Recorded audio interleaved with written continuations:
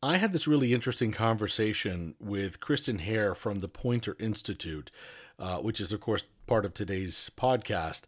And I asked her if she had an analogy to best describe what journalists do. I had one and I posed it to her. She had another one, posed it to me, and it led to a really interesting conversation about what a journalist is supposed to be. And I don't think that either of us thought the other was wrong, but it's just a very different view of the industry and a very different view of the role of journalist.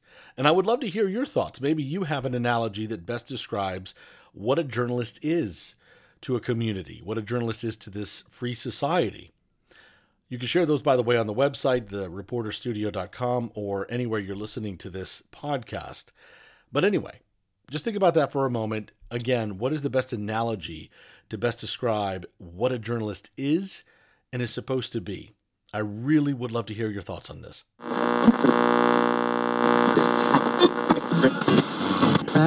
Free socks.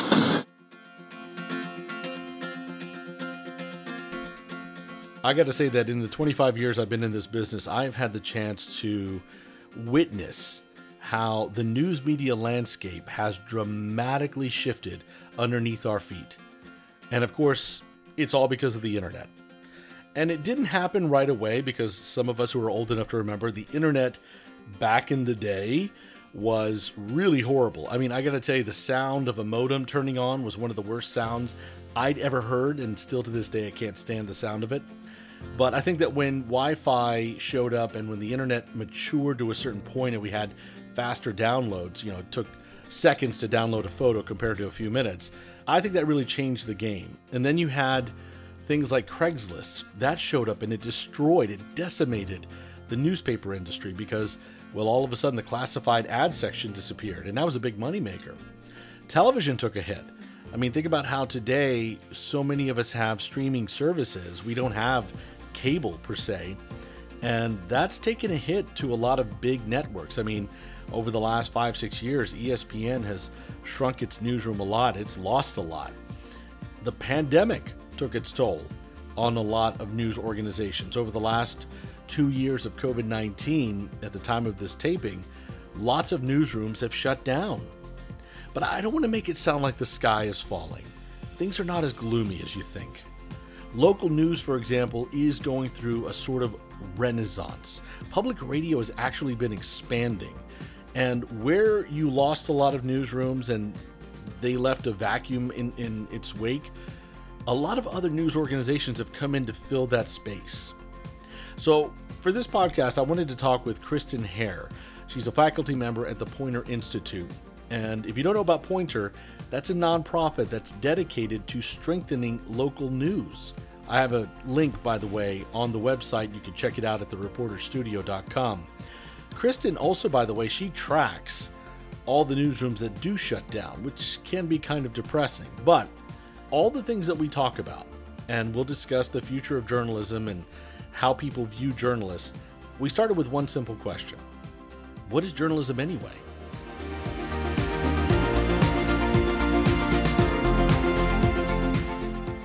I love this question because it's, compared to social media, compared to blogs, compared to pundits who are, spouting off on TV, what makes journalism different? And I think what makes, the act of journalism different than a lot of other media that you might consume is we have a loosely agreed upon set of values. And they include doing no harm, sharing what's happening, giving a voice to people who often aren't heard. Shining a light in dark places is a phrase that journalists like a lot. And for me, connecting and reconnecting our communities with each other. There's a watchdog aspect to journalism that is at its core. That is, we want to make sure that the people who work for us in the government are doing the work that they're supposed to be doing. And I think there's some connective tissue too. And this comes into local particularly about what does it mean to live here and who are the people that live in our community and what can we learn about each other so that we can be a stronger community. That all of those things I think are part of healthy journalism. How do you define and help people understand there's the national news, the international news, and there's your local news, and each one is we're all journalists doing the same thing, but the focus is different. I think that the best way I can describe it is in each instance, the media they're responsible to a different set of people, and local journalists are responsible. We report for and to people who live in a particular community, people who are from a particular community, people whose tax dollars are spent in a particular community, and that means we're at school board meetings. That means we're covering elections. That means we're at the high school basketball game to report on who won. There is a deeper involvement in day-to-day life.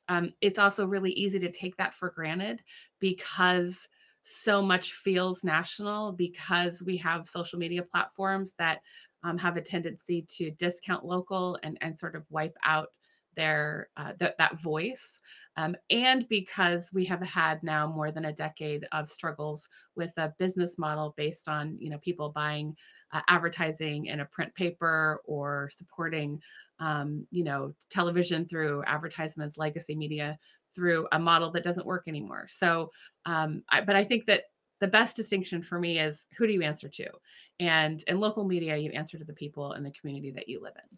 I've watched over the last 25 years I've been in the business how the business has changed. Most of my career has been in radio, but I've watched my friends in newspapers and my friends in television and how how their industries are all shifting. And when it comes to local coverage, though, I don't know. I've heard different things. I mean, I've seen local newspapers that keep disappearing, but I've also heard in some places that local news is starting to is having a renaissance. But what's happening to local news in general? And I'm sure that from community to community, there may be a different story. Yeah, that last thing that you said is really the key. I mean, both things are happening, and both things have been happening for a while.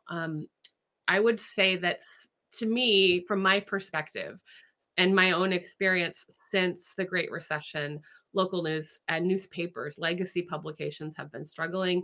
There's been rounds of layoffs. At the same time we had the recession, though, we also had, the advent of cell phones and the advent of the internet and free information available easily.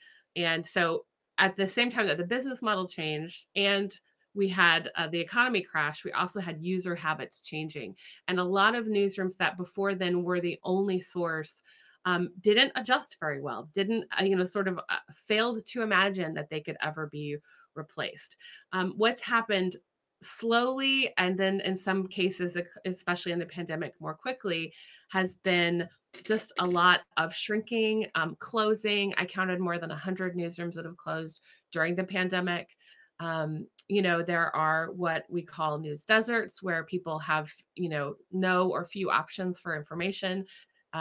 News donut holes, where you might live outside in a suburban community. The city has coverage, but you don't.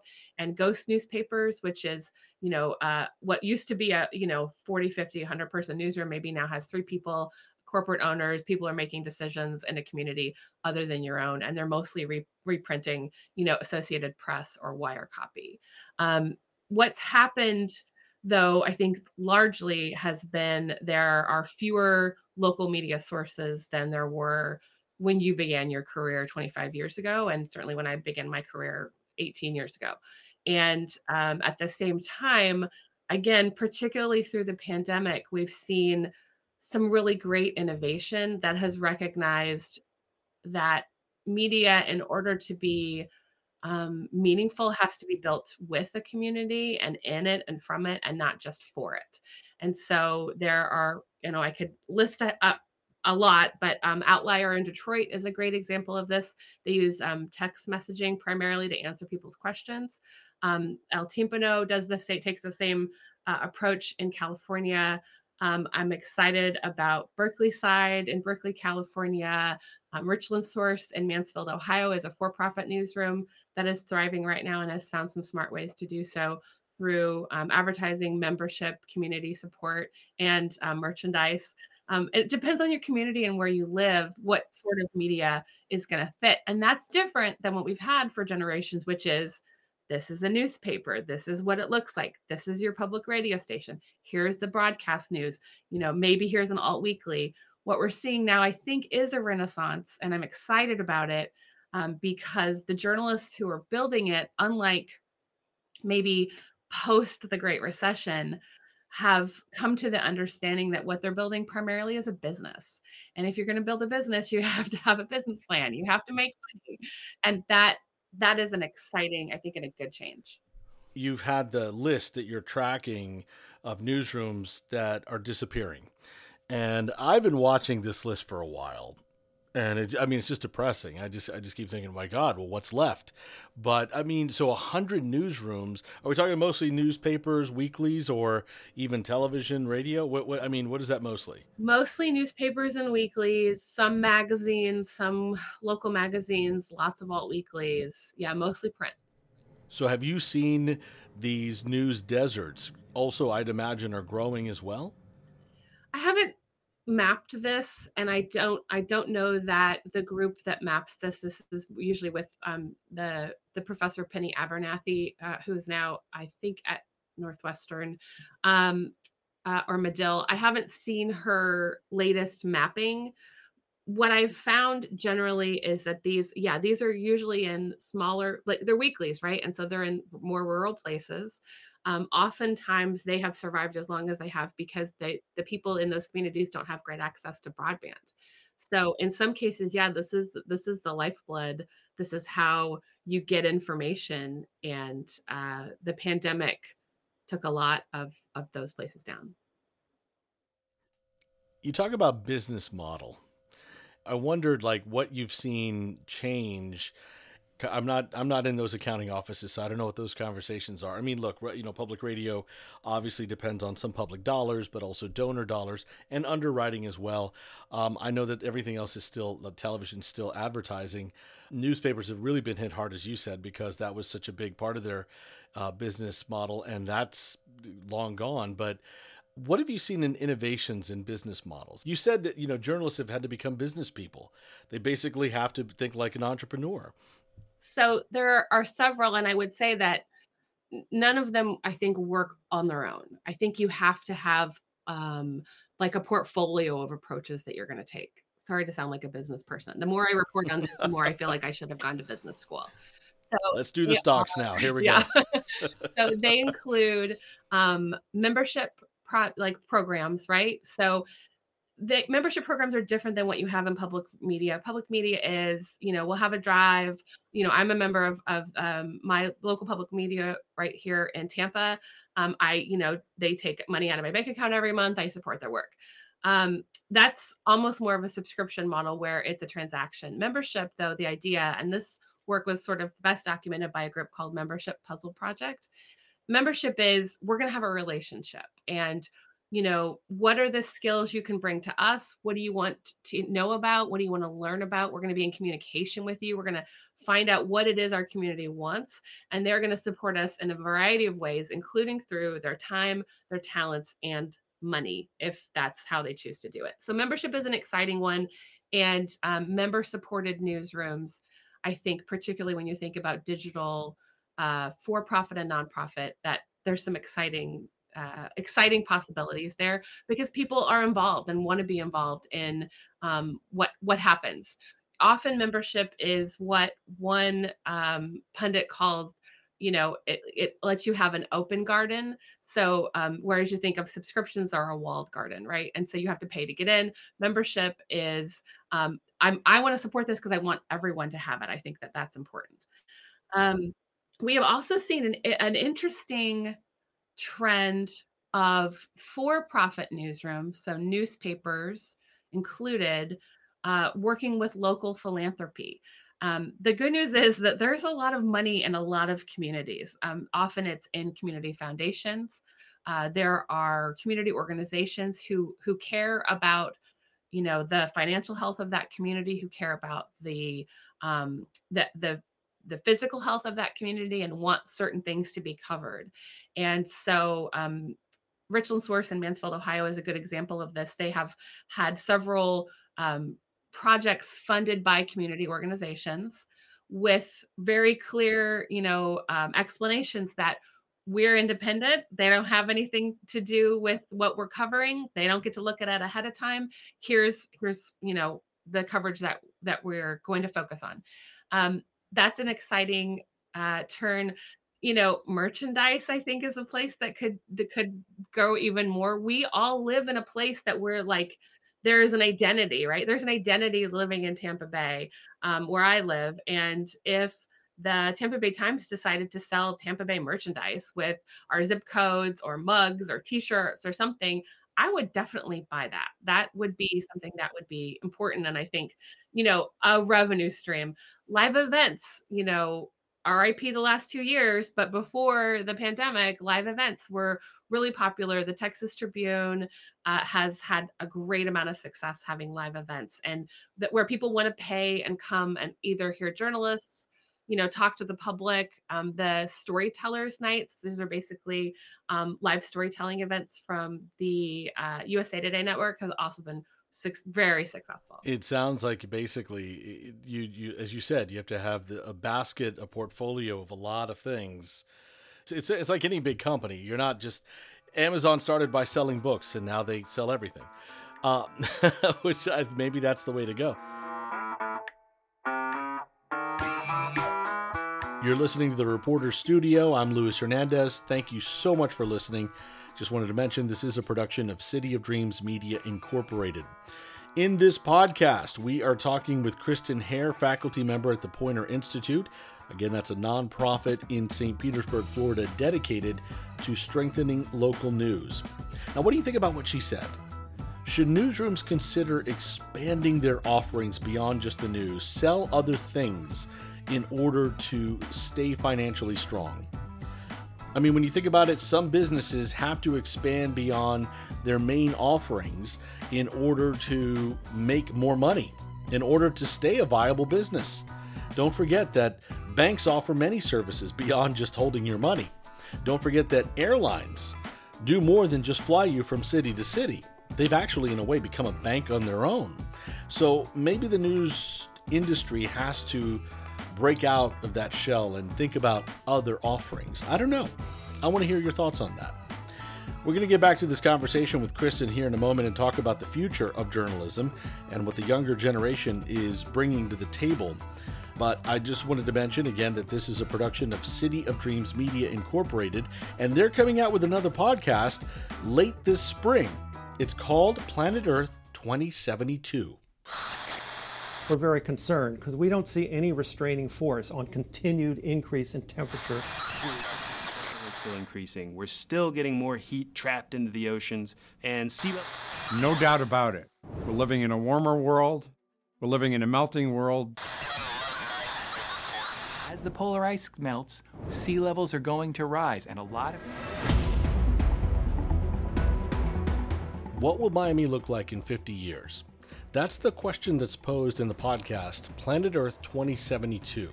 Because as we move further into the future, things are going to become more uncertain. I think they should be pretty ticked off. I mean, really, and they are.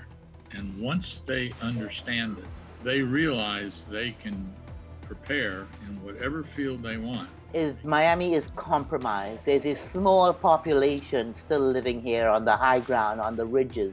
We spoke with scientists and researchers, climate activists, and also Gen Zers. Set in stone, we're going to see 2 to 3 feet of sea level rise from the damage that we've already done, and I don't think we're prepared for it like we think we are. But it's not really individuals who need to wake up, it's politicians and corporations who need to wake up, because politicians and corporations are contributing the most to this, to climate change. And I feel like more kids are going to join the movement, and more adults are also realizing the importance of it. And I think that, maybe it's like 2050, but I feel that many of us won't be alive to see the day, but the youngest generation, Gen Z, they will.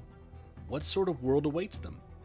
Tune in to Planet Earth 2072, coming out later this spring.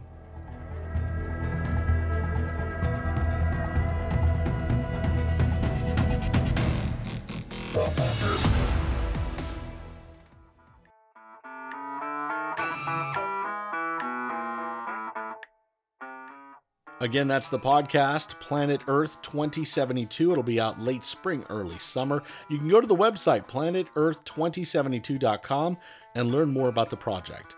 And don't forget, you can find this podcast, The Reporter Studio, on iTunes, Spotify, Amazon Music, Google Podcast, and Podbean. And if you are listening, wherever you're listening, please subscribe, rate, and review. That would be much appreciated. Now let's get back to our conversation with Kristin Hare, faculty member at the Poynter Institute.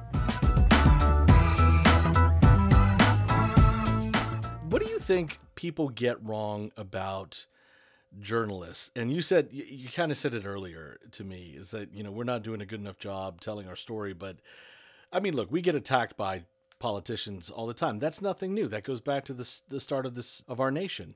But right now, any poll we pull shows that we're not seen very favorably. What are we doing wrong about selling ourselves here? First of all, politicians often on both sides don't like us. And I don't think it's our job to be popular. I don't think that you don't get into this profession because you want people to like you. You do get into this profession because you want to help your community be better, because you want people to be better informed. It's not a popular job. If we want to be popular, we can go and, sell, sliders and, and beer. I mean, we should all go into selling alcohol. That would probably make us more popular. But so I'm okay with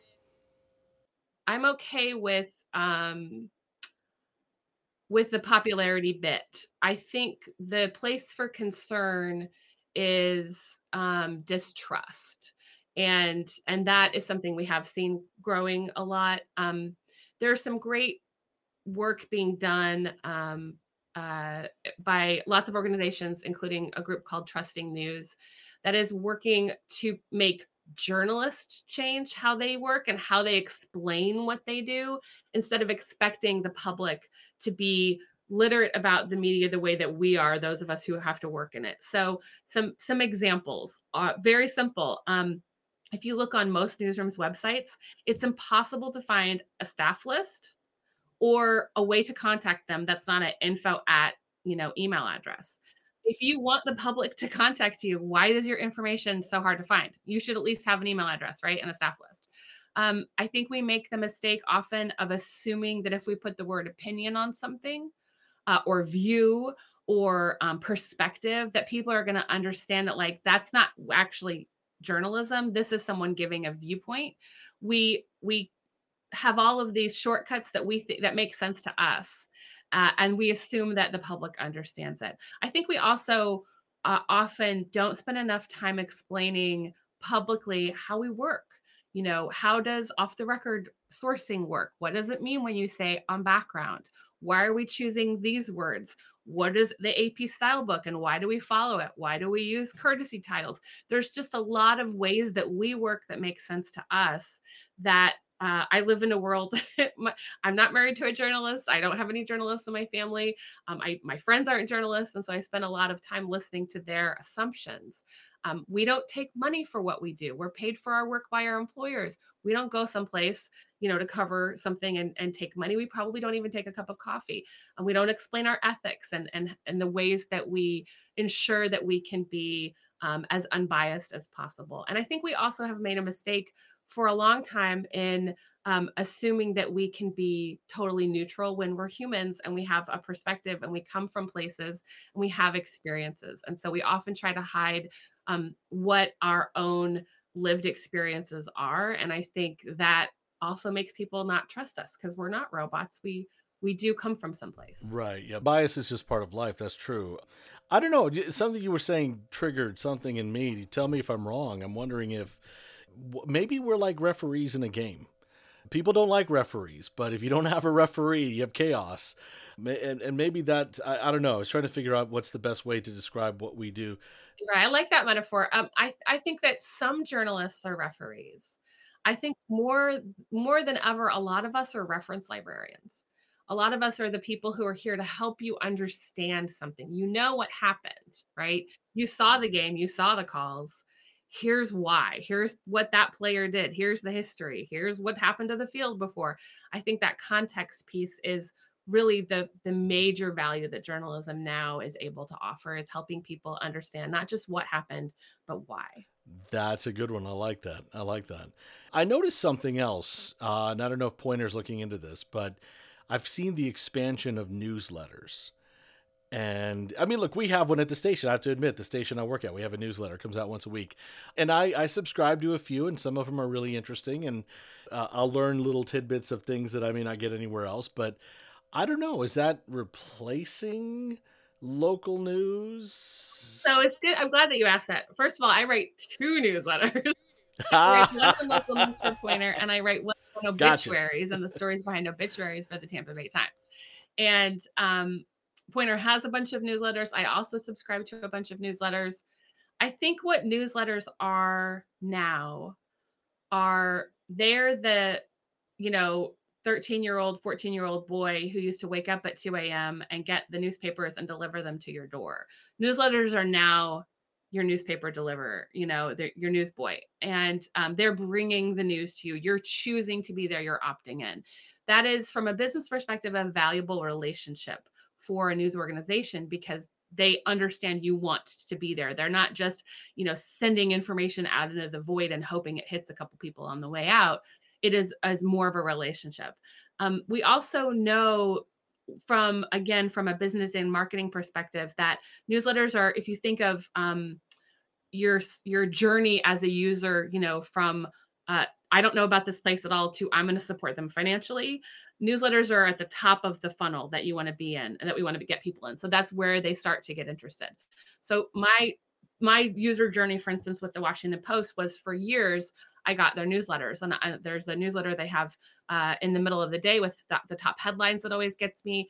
And at some point after reading that newsletter, probably for several years, they had a great investigation and a little note at the bottom, if you like our work, you can support it. And I became a subscriber of the Washington Post. And that was because of a sustained relationship through their newsletters that did that.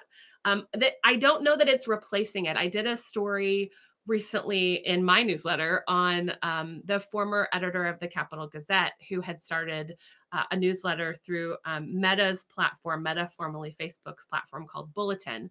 We also have Substack and Axios and lots of other platforms. And he said something that I think is probably the right way to think about it. He views newsletters as a bridge between what was and what will be. We don't know what will be yet, but newsletters are a way for us to continue communicating information with people until whatever will be comes into fruition.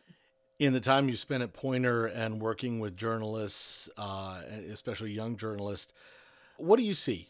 How people feel about getting into the field, and is it promising for the future? It is. I actually run a fellowship program at Poynter with 57 young journalists, and it's the best part of my job right now. It's very hopeful. They're mostly Gen Zs, and they are not taking any crap off of anybody, which is, I think, a good thing for everyone, including our industry. They care deeply about doing this work and about having lives. And I think people from at least my generation have often given up everything in order to be a journalist. That's not healthy. Your job doesn't love you back. There's somehow more balance and more recognition. They're coming from a place that's more rooted in their humanity than I think we've been allowed to as an industry before. I'm very excited about it. They care deeply about doing this work and are devoted to doing it in new and interesting ways. They're questioning, processes and traditions that I didn't know we could question personally. And I'm excited to work for them someday, frankly, but I'm excited to see what they're going to build and change with what, we have built before them. Well, it sounds like maybe that's a conversation we need to have, some Gen Zers and then the rest of us old fogies talk about the future. To finish up here, talking about the future, and I mean, it's not to predict so much, but just when you look at the trends, when you look at how things have been changing over the time you've been in the industry, what do you think, or what do you hope in the next 10 years we're going to see, with journalism and where it's going? What I hope we're going to see is work that's rooted in a place, from a place, and for a place. Newsrooms that exist to work for a community that are employed by people from that community that look like that community. Journalism has a huge diversity problem, and it still does, and it's been that way, forever. We're at an interesting point right now where I think people have realized, particularly because of the pandemic, how vital information is, how much we need it, and how important it is to our actual survival. And so it's up to newsrooms to, existing and those that don't yet exist, to take the value that they've shown over the last 2 years and keep showing it and keep telling their stories and keep connecting with people in ways that really matter to their lives. I'm hopeful that that's going to happen, and I think we're going to see it in a lot of different ways. So I won't put my money on any pony in the race, but I might spread it out evenly amongst all of them and cheer for all of them. I'm excited for all of it. Oh, the future may be holograms and anything else, but I've always felt like is going to be a need for journalists, because there's a need for news. There's always going to be the town crier, the person who's got to, yell out to everybody what's actually happening. So I don't think we're going anywhere. But Kristen, thank you so much. I really appreciate having you in the Reporter Studio. Thanks so much. It's been really fun.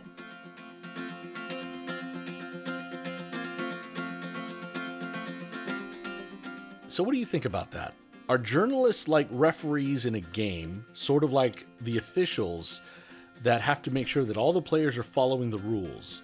Just how we watch politicians and public figures to make sure they're following the law? Or are journalists more like reference librarians, people who are here to help you better understand what's already happened? I like both analogies, to be honest with you, but maybe there's another one that I'm missing. What do you think about those analogies? And maybe you've got a better one. I'd love to hear it. Share with me on the website or anywhere you're listening. Post your comments there. I'd love to hear what you think.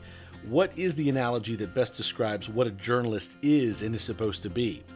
Again, we've been talking with Kristin Hare, faculty member at the Poynter Institute. We have a link to her information and Poynter at thereporterstudio.com. Also, by the way, the 2 newsletters that she writes, we've got links to those as well. I'll be posting those on my LinkedIn and YouTube channels. Speaking of, by the way, if you want to watch these videos, my conversations with all of these folks, you can find it on the YouTube channel. Just look up the Reporter Studio. Don't forget, again, we are on Spotify, iTunes, Amazon Music, Google Podcast, and Podbean. Please subscribe and hit the bell so you can get the notifications when the next episode is out. And again, please rate and review. We would truly appreciate it.